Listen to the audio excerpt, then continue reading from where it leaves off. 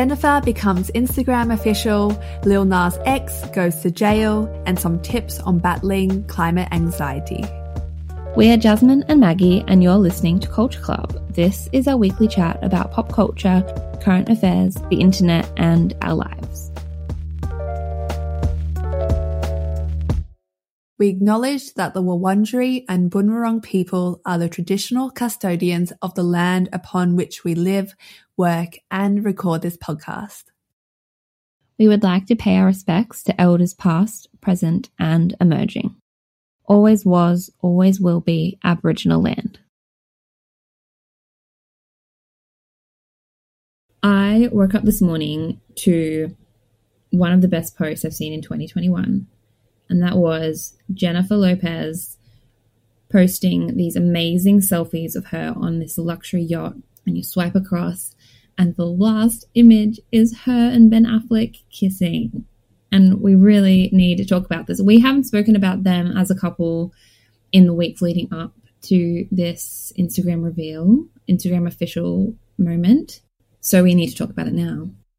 Yes, we do need to talk about this. And you downplayed it. You were like, she posted some selfies. She posted like this legit magazine photo shoot. Like she went all out. I think she tagged like her makeup artist as well as the photographer. Like it was a whole production, which I so admire. She looked incredible. It was for her 52nd birthday. But yes, the photo of her and Ben. Yes. So if you don't know, Ben and Jen dated nearly 20 years ago and now they're back together. Isn't that the sweetest? Is that not fanfic? Oh my God, it reminds me of a line from a TV show I just watched, and it was like, oh my God, this is like fan fiction, but in real life. So fan non-fiction. It really is like some sort of fairy tale. But also, did you know that he was married and has kids to Jennifer Garner from 13 going on 30? No. Yeah. How did I really am so out of the loop. I did not know that. Yeah, he has a very convoluted dating history. But they first got together in 2002 and they started a movie together, and they got engaged in November of 2002. And then in 2003, the day before the wedding, they released a joint statement via a spokesperson saying, "Due to the excessive media attention surrounding our wedding, we have decided to postpone the date. When we found ourselves seriously contemplating hiring 3 separate decoy brides at 3 different locations, we realized that something was awry. We began to feel that the spirit of what should have been the happiest day of our lives could be compromised. We felt what should have been a joyful and sacred day could be spoiled for us, our families, and our friends." In January of 2004, the Chicago Tribune put out a newspaper saying dumped, and Jennifer Lopez confirmed the reports that she ended her engagement to Ben Affleck. So they ended in 2004. In October 2004, Ben Affleck and Jennifer Garner are seen making their first public appearance. Then they both go their separate ways. Jen has kids. Jen? I meant J-Lo. It's so weird calling her Jen. I love it. Yeah, before you called them Jen and Ben, and I was like, wow. Like, that sounds like a 3rd grade teacher and her, like, partner or whatever. Jen and Ben, who are you, Jazz? But then Jennifer Garner as well. I should definitely specify the difference. J-Lo. J-Lo has kids with another man, another celebrity. They go their separate ways. And this year they were seen together in Miami. And now they've officially made their public appearance, like Instagram official. What do you think of this? Do you think it's a sweet celebrity story? Yeah, we need some light, don't we? Like, this was just a lovely, fun story. And have you heard the term Instagram soft launching? When you put like a elbow and their hand on like an Instagram story? Yeah, to softly introduce your partner or whoever you're seeing to Instagram. I love it. But I love that this is just the opposite of that. Like, they've totally owned it. J-Lo has not gone that route and instead has posted, like, you know, this HD photographer like making out shot of her and Ben. I adore it. It's like peak Leo season. We're like a couple days into Leo season and she's already peaked. This is it. Very much so. So good luck to these lovebirds. 22-year-old queer icon, not me, the other one, sorry, Lil Nas X has dropped a new song and music video, sending the internet into another whirlwind. Like Montero, Industry Baby, which is the title of his new single, came with its own letter that Lil Nas penned to his 20-year-old self. It says, "Dear 20-year-old Montero, I wrote a song for us. I know sometimes you feel like it's all downhill from here. I know your sexuality has made you feel like an outcast amongst your peers. I know going from having the biggest song in the world to being trapped in your apartment is weighing heavy on you. And I know if you hear the phrase one hit wonder one more time, you might combust. But I need you to keep going."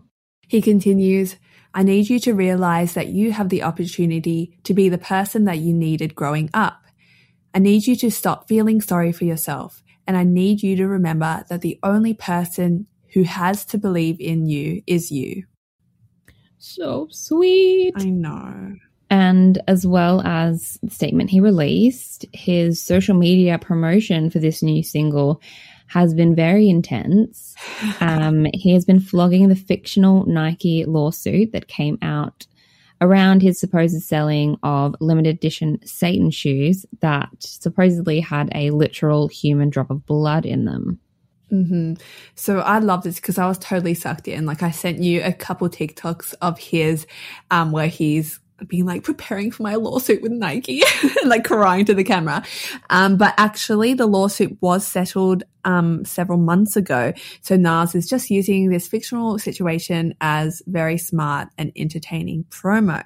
So yeah, apart from those just funny TikToks, he's also made a 2-minute music promo video about it in the lead up to Industry Baby being dropped.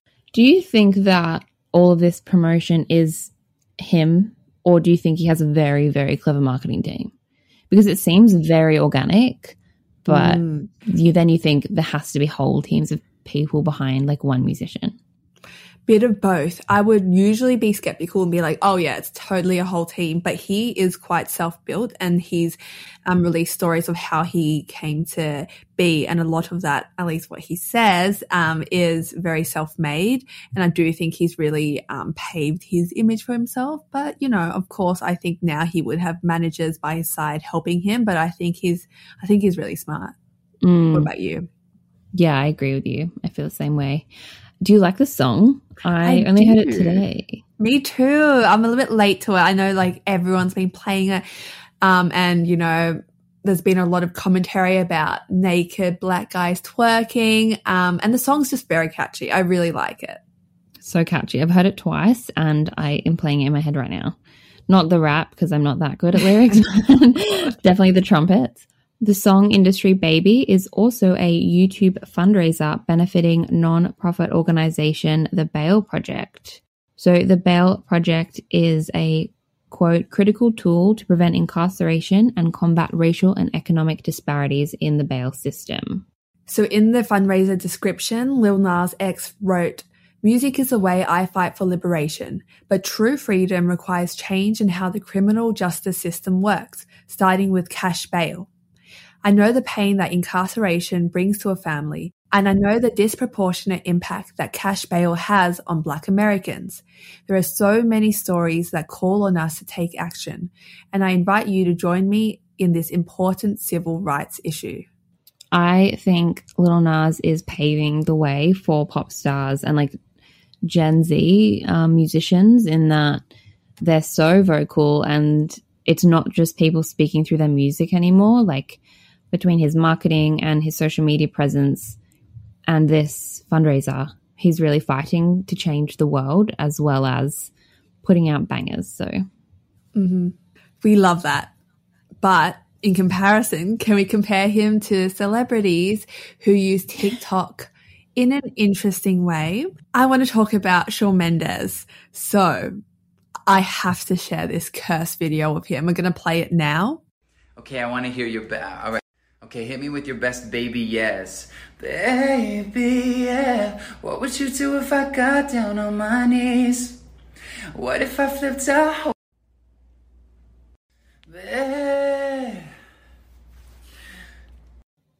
And you can't see it, right? Because obviously podcasts are an audio medium, but in the silence, he's like staring at the camera at a really uncomfortable angle. It's just really uncomfortable. I thought it was so funny. I feel like he knows that people take the piss out of him, I think, and make fun of him. And so he's just like leaning into it instead of trying to be cool. Like he reminds me of a nerd. But I loved Troye Sivan's duet of it. So funny.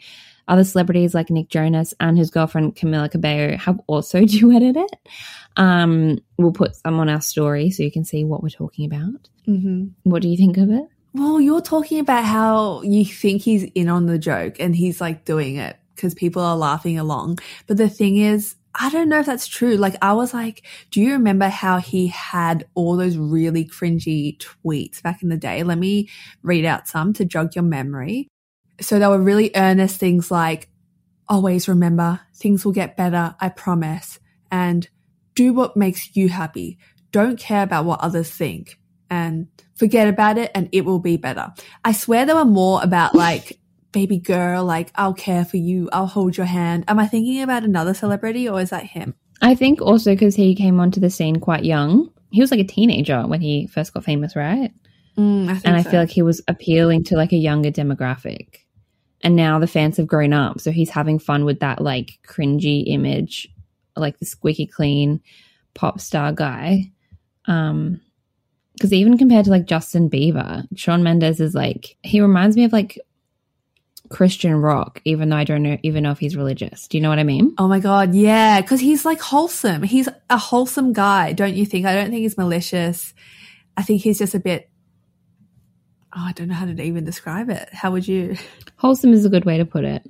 Okay, so you're like, his fans are probably in on the joke. And a lot of the comments are like, babe, you know you can delete a clip, or like, what is this? I can't stop laughing, etc.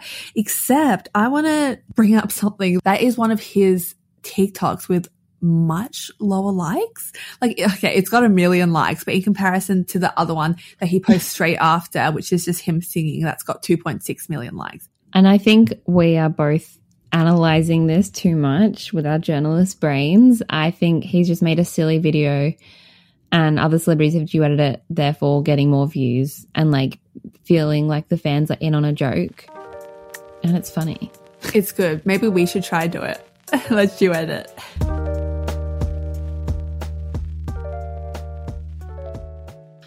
So this week has been a lot, from floods in China, Germany, Belgium and India to North America and Canada acting like Australia in the middle of a heat wave.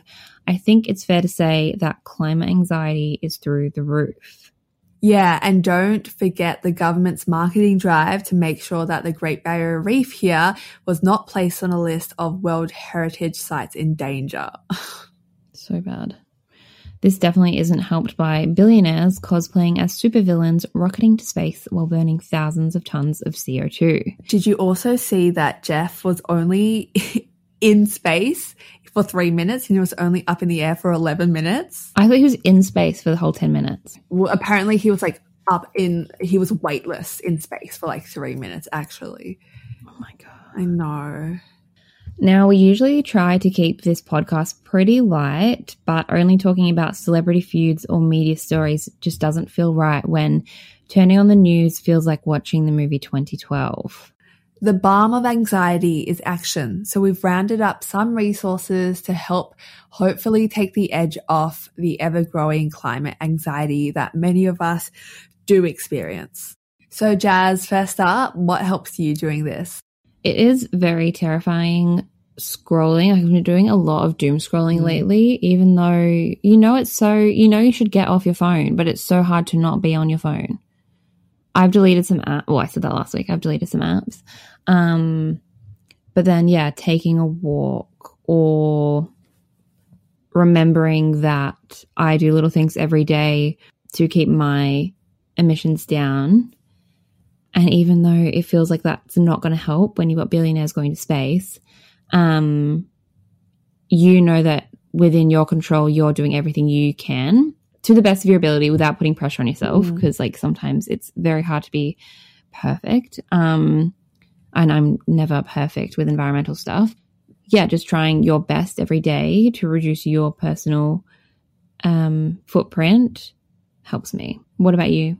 It's a tough one. I think I definitely go through waves of this. So sometimes I feel really like passionate and ignited to make change, and I'll be really, I guess, proactive in what I do. And a lot of the other times I just feel so hopeless. Like, it's so frustrating. We know that it's corporations that need to be held to account, and they're the ones doing the most damage. But we as individuals can also make change, I believe. And I don't think those two things, like blaming companies, but also doing things yourself, I don't think that that's mutually exclusive. You can hold both beliefs. But what do I do to kind of lessen this climate anxiety?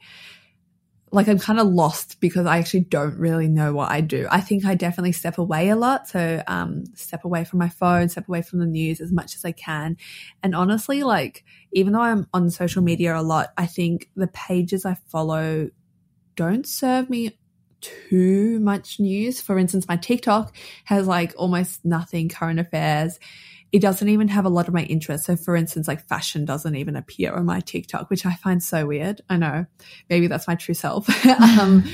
But I don't know. I think what probably gets me down is having news notifications on. So I do have like the Apple News and Guardian News pop up quite a bit. And I've noticed that, like, just out of the blue, I'll just get something quite devastating and gloomy, and it'll really like take me for a spin, which sucks. So I think I haven't done this yet, but maybe I'll turn that off. I turned mine off. Did I tell you this story on the podcast already? Nah, tell us.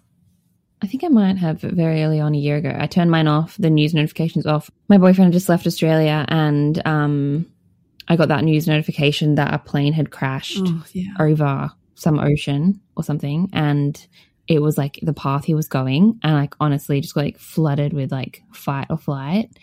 And then I figured out it wasn't his. But since that moment, I haven't had them on, and it helps so much because like you control when you see the news and you're kind of like mentally prepared, which I'm finding a little bit of a struggle with Instagram at the moment. Like, I mean, maybe I just shouldn't look at Instagram like when I wake up. A lot of like the news sites I follow are like the first things on my algorithm. So I get that news, like how many cases there's been today, first thing, which might not be helpful, but I think it's like a journey of like what you can handle on a given day. Yeah, I think there's a balance there, especially with something like Instagram, because we want to keep informed. You want to be following people who educate you and keep you inspired or whatever that might be. Actually, we've got some favorites here. Maybe we can recommend to you. Yes. So some of my personal favorites are Venetia Lamana. So she is great for fast fashion, vegan tips. She's been vegan for a few years. And also she really inspires me to go offline when I can. She does like whole weekends offline. And I find that very inspiring that she still has this platform and has thousands of followers, but she doesn't let Instagram be her like whole life. Yeah, to add on to that, some of our friends and listeners of the pod, so Bianca Hill and Hannah English, they both take proactive days off online. I think they try to take like Sundays off. And as a follower of their content, I'm never like, oh my God, like they don't post enough or whatever, you know, it doesn't make any difference. Even Flex Mami, she tries to not go on Instagram before 12 p.m., which I think is amazing every day. Yeah, very inspired by people like that. Definitely. Gosh, couldn't be me. I know, same. I wish it was me, but I couldn't. Some other people that have been inspiring lately are Alice Eady. So did you ever watch Jack's Gap on YouTube? Oh my God, yes. Yeah, so Jack and Finn Harries. I was obsessed. Probably why I'm dating an Englishman now. Of course. But yes, it is Jack's, I think, one of the twins' girlfriend. But she's amazing in her own right, not just because she's dating them. She is an activist and filmmaker and photographer, and she works a lot with the refugee crisis. So documenting it, telling stories. And she is an amazing environmentalist. And she posted a photo this week saying that she also felt a lot of hopelessness around climate anxiety. So that was nice to hear from people who are doing this every day, that at the moment things feel very bleak, but she gave some constructive tips to help. Some other people are Leah Thomas, who we've referenced on the pod before.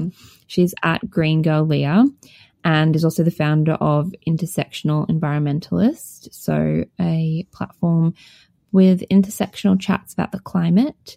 And Aja Barber, she's also a great fast fashion resource, and she talks about a lot of different issues, so she is great as well. Before I get into some of my recommendations as well, I found this study a while ago from 2015. It is quite a small sample size. So the study interviewed 22 activists, and they found that roughly half of them who experienced burnout actually left their movement for good, like completely. So I do think, right. Jasmine gave me wide eyes just then. So it is a really dangerous thing, and it's something that affects a lot of people. And I think burnout in this case can be super dangerous because a lot of the time it just disenchants people and disenfranchises them in the movement, so they leave for good. And that's really quite scary. So I think taking care of ourselves is really important in this. But a couple other people I would like to recommend as well. From Sydney, we've got a climate activist called Varsha Yarman. She's similar ages to us, and she does a lot of great work. She also just started a podcast, which is cool. Over in New Zealand, someone I like following is Ethically Kate. So she's like a sustainable activist and educator spanning like fashion, food, whatever you want, basically. And then over in the UK, we have Michaela Loach. I love following her content, and she focuses a lot on climate activism. She's also a medical student, which I think is a really interesting intersection. And she's Black, and she talks about all the intersections of being Black, being a medical student, and being a climate activist. So her content's really engaging as well. And if you didn't get them or you can't find their handles, we'll make an Instagram post sharing their accounts soon. What are some other ways we can combat climate anxiety? I found finding your skills. So like, for example, we're storytellers, or you could be a photographer, or not even creative. You could be good at organizing or good at numbers. But using the skills that you have to do what you can and raise awareness and work in a movement means that you'll be utilizing the strengths and feeling like you're working towards something, even though it can feel a bit hopeless.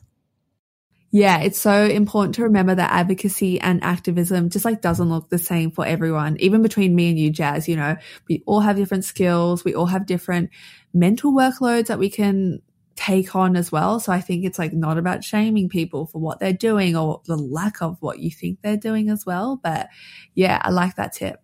And like I said before as well, like taking a break and getting into nature can really help, because so much is out of our control, but you're allowed to take a break from doom scrolling, I think. And it's also hard when we have so much happening in our own backyard to take on the emotions of other countries at the moment as well. Like obviously we should be worried and we should care, but I've found myself, don't know about everyone else, but I found that I have to almost, it sounds really bad, but like distance myself a little bit from other countries at the moment, which I hate, but it's like there's like 7 countries at the moment that are flooding. How do you empathetically, be worried about them?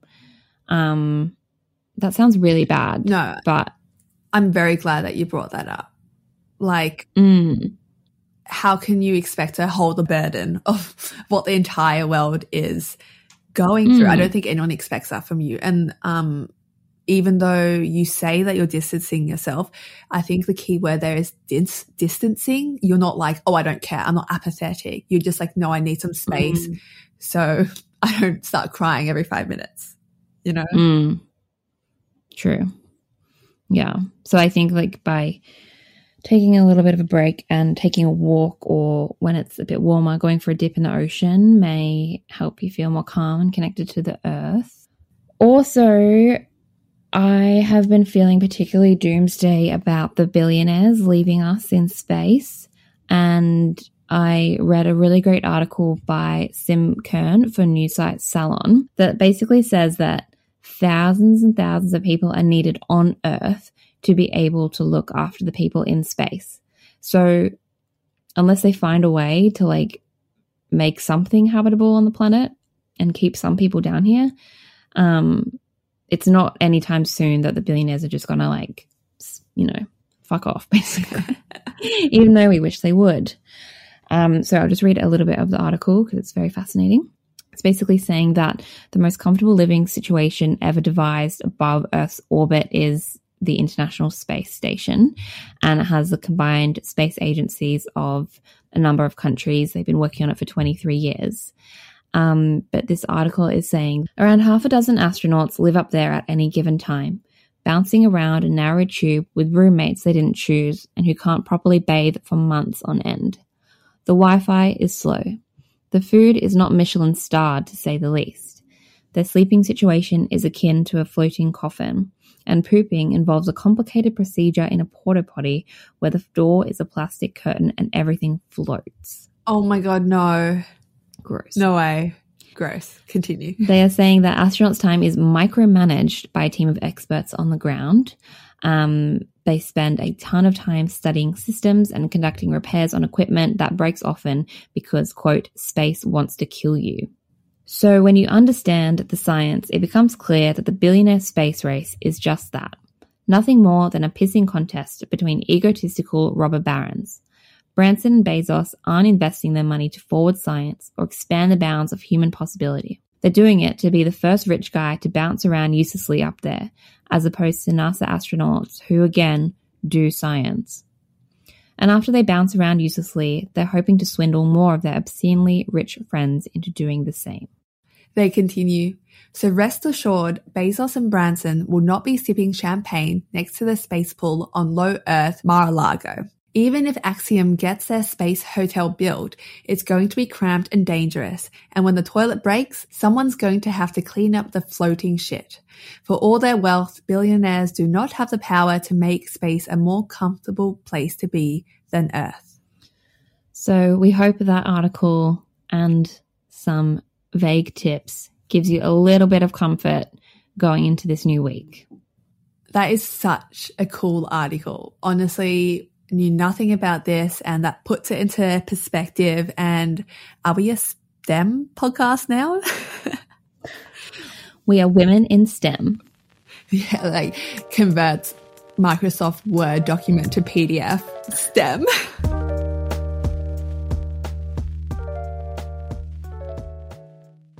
We just want to put a content warning here because this topic is truly some anxiety-inducing stuff.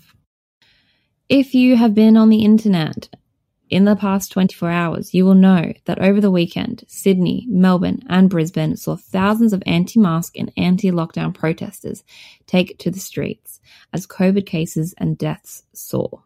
Yeah, so these so-called freedom protesters broke lockdown rules, and just to give some perspective, in New South Wales, 510 personal infringement notices were issued, but let's hope more people are charged.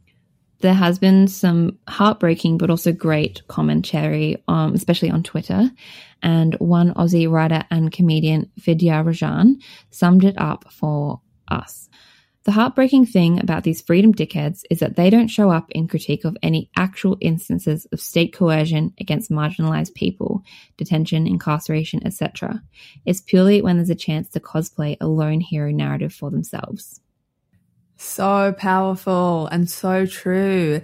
And in reply to their tweet, someone just attached a photo of the Capitol riots as well. And it's just like, oh, yeah, we see similarities. Like, you know, it's very similar.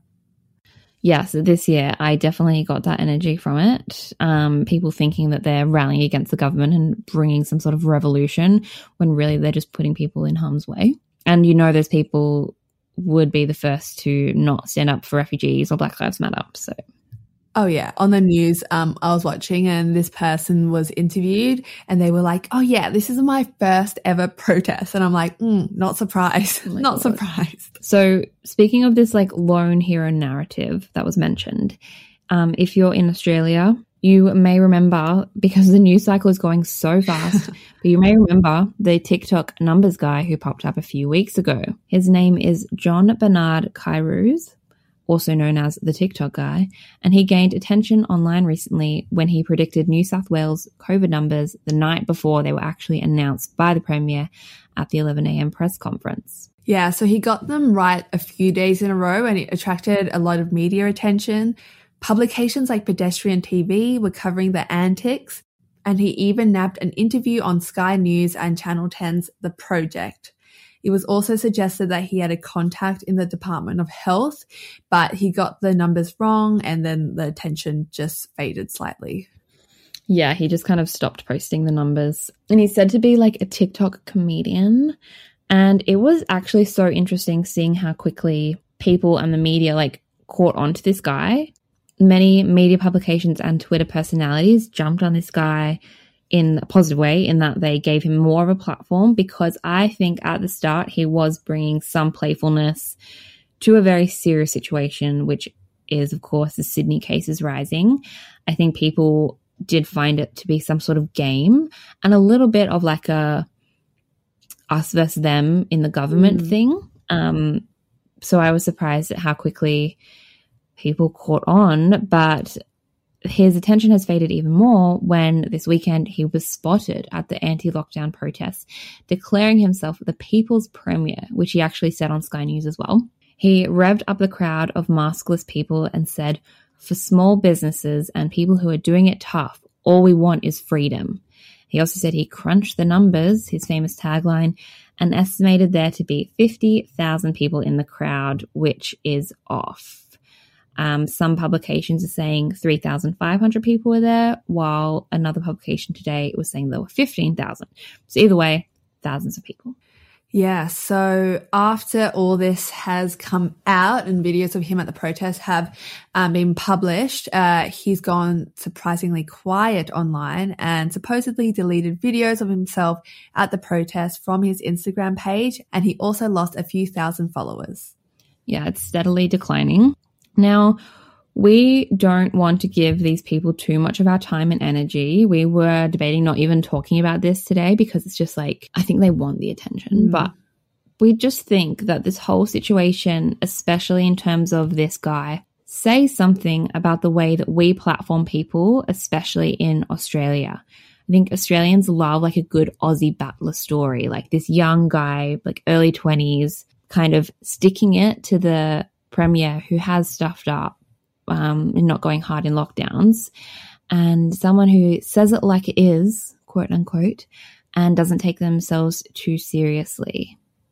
What do you think of it? Yeah, especially through a platform like TikTok. And I think we're obviously going to all be guilty of this. I don't even think it's a thing to be guilty of. But when you're fed, let's say, like 50 videos in 10 minutes, you're not going to watch every video and be like, I need to do my research and fact check this person and see what their morals and political stances are. And I think platforms like TikTok kind of push that to the side. Like I didn't even think to look at his background when I saw him guessing the numbers, you know, because it's like a lighthearted, funny thing. But this proves that you really just don't know what someone's like. Like that guy knew he was gaining popularity from doing that, so chose to kind of put on this very like playful larrikin type personality, whereas, you know, he's gone to this protest and it's shown that he's actually anti-lockdown, anti-mask, and I didn't know that. Especially when you think that at some point people also thought he was working with the government, or like not working with, sorry, but like he knew someone in the government. So like, or he worked in the government. I remember reading some tweets about that as well. So it's quite shocking, but he has actually tried to like scrub evidence of him being there, which I think is so ironic for someone who's on TikTok. We don't talk enough these days about like digital footprints, I think. I have seen some crazy TikToks lately of young teenagers talking about their sex lives, talking about how they want to kill themselves. So many things that get like 20,000 likes. And I don't know if I'm getting older, but I just think like, oh my gosh, digital footprint people, like even if you delete the account, you know when people stitch videos on TikTok and you click through and it says video not available, but they've still recorded that, you know, screen recording and they're using it. We were always taught as like, you know, a younger millennial, be careful what you put on the internet because it never fully goes away. Yeah. Okay, two things to that. One, with TikTok, I was listening to a podcast and they just briefly were talking about TikTok, and apparently you can like download your information that TikTok has about you, and they have every single video. They literally have on file every single video that you've ever watched / every single thing that you've searched up, etc. Like, and just I can't even imagine how many videos that is. But second to that, your face was like, anyway. But to your other point about being careful about, you know, what you post online as a teenager, like on Tumblr, I was definitely not posting things that were probably appropriate, and I definitely would love to erase my internet history. But I don't know, I think we've always kind of been like this when you've had the internet. Like I was on Twitter quite prolifically when I was quite young, and even though I deleted my account, I'm sure that the tweets still exist somewhere. And on Tumblr, even if it's not something problematic, I was very emotional and used it as like a public diary. Did you not ever have anything like that, or were you careful? Oh, totally. I was like Tumblr user, but if I ever wrote, I used it as like my diary, but if I ever like wrote stuff on my Tumblr, like some poetic story about my first boyfriend or something, it would get 2 likes. Yeah. You know, it's so different to TikTok in terms of like the number of people who can watch content from people they don't know. I think that's the difference. And like there's like 15, 16-year-olds talking about how they like getting choked and like what their kinks are. And I just think like to know that like 50,000 people have seen that is so wild to me. Yeah, even on like a lighter-ish note, on my For You page the other day, there was this like very young kind of like couple, maybe 15, 16, and she was just like, they were like watching a movie in bed, but you know, he was kind of like the best friend vibe, and she was recording with like him knowing, and then they just like shared a bloody like 40-second intense eye contact, and she was like, wait for it at the end, so worth it. And I was just like, they're just like, you know, looking at each other kind of lovingly but creepingly. I'm like, why is this online? Like, Bessie, keep it in your arms. Like, we don't need to see that. And that's not problematic, but it's just like, oh. Yeah. Anyway, we've kind of gone off a different path here. But I do think it's so funny that he's built his platform on TikTok and is now trying to like distance himself from it by, he hasn't posted in 2 days and has deleted his own videos of the protest. But also it's not a surprise at the same time. I don't know if you saw this, but a few Indigenous creators, especially on TikTok, were noticing that this guy's previous quote-unquote comedy featured racist and sexist tropes. I saw the disgusting, tasteless joke he made about Aboriginal people in Sydney that we won't repeat, but I'm sure you can find it on the internet if you Googled it. And he was also liking comments that were incredibly racist and hurtful to First Nations people. Yeah, and having that information quite readily available makes it even more interesting that publications actually didn't fact check him or look into his background before giving him a platform early on. But now I guess his true colours have been shown. I think his 15 minutes are up now, because if it isn't the consequences of our own actions.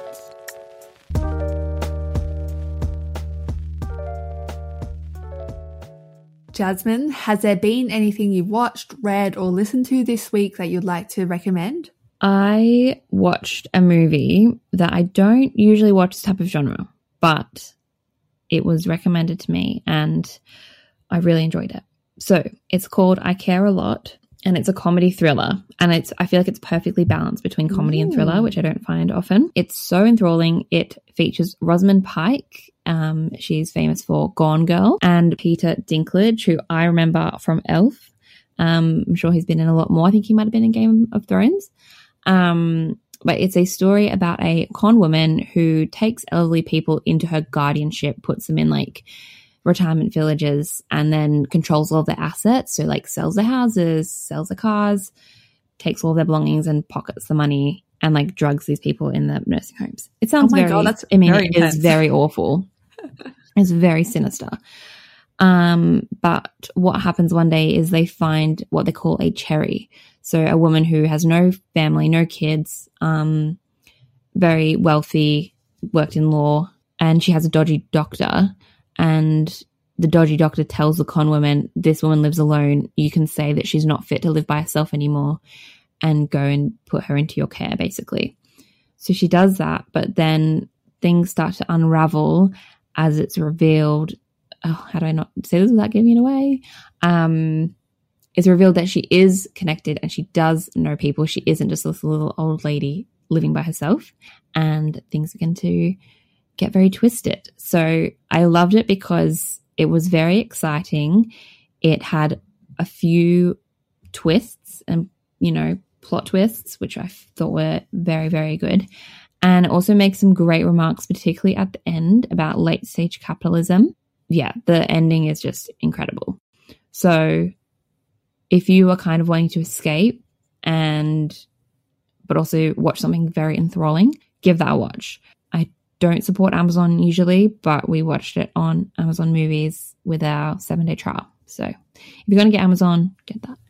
That sounds so fun, but scary and really intense and also un-Jasmine-like. But thanks for telling us about that. I wouldn't have picked it myself, but my grandma recommended it to me. She'd seen it before. And I was like, oh, okay, fine, I'll watch it, because I don't pick those. I normally can only watch like comedies or rom-coms at the moment. But yeah, I really like that. What are you recommending this week? Yes, I have another feel-good, easy-watching TV show to recommend. I'm also in that, like, very much can only consume like lighthearted content at the moment. Don't ask me to do anything else, thank you.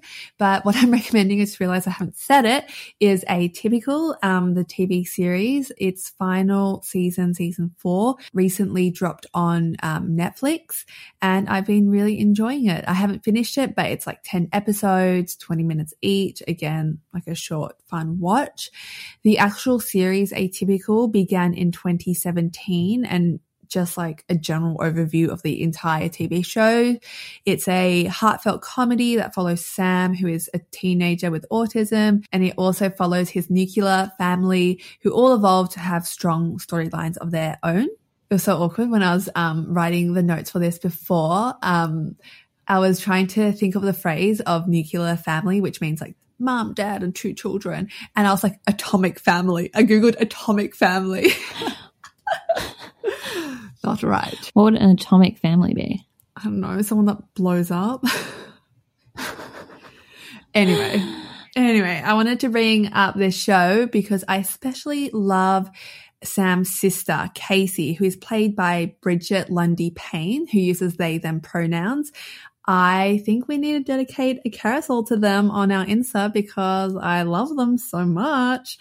Has a killer Bob as well in the show, which is very inspiring to me.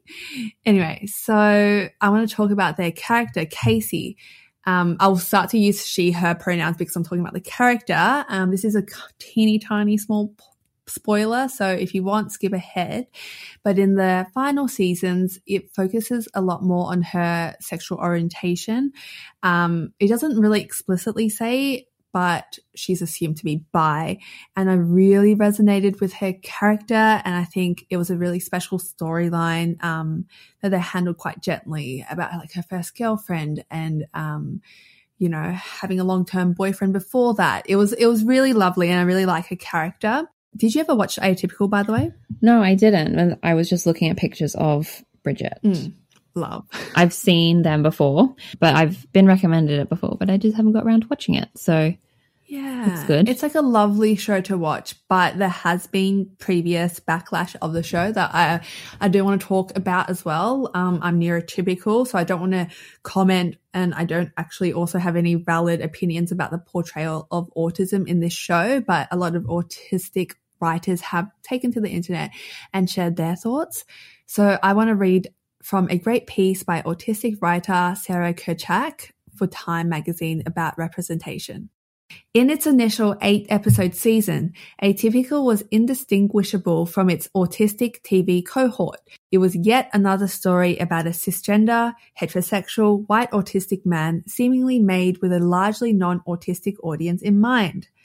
In terms of inclusion, it very meekly nudged the status quo by hiring one autistic person for the supporting cast and one for the social media team. But that was the extent of autistic inclusion in the show's autistic story. No one with any meaningful input into how the autistic main character was portrayed or how the greater story involving him was told like him. They continue to talk about the changes that were made to the show after a lot of criticism was angled to it. So some included the Journal of Best Practices author Dave Finch came on as a consultant before the second season. The show also worked with Exceptional Minds, an organization that provides training and employment services for autistic people in animation, to hire animators and like special effects professionals. They also created a support group that season, and with the assistance of the Neurodiverse Performance Program, the Miracle Project, they actually cast actual autistic actors to play Sam's peers. So it was good that they did take the feedback on board, but I don't know how season 4 is faring as much as well, or if any other changes have been made. But yeah, I really enjoyed this show anyway. Is it their last season ever, or is it more? Yeah. Last season ever. So I'm got the last episode and I'm just like waiting because I don't like finishing things. Okay, well, this has been a bit of a different episode this week, but we hope that everyone is taking care of themselves and doing what they can to stay safe and just get through what they need to get through. Thank you again for listening, and we will catch you again next week. Bye-bye. Bye.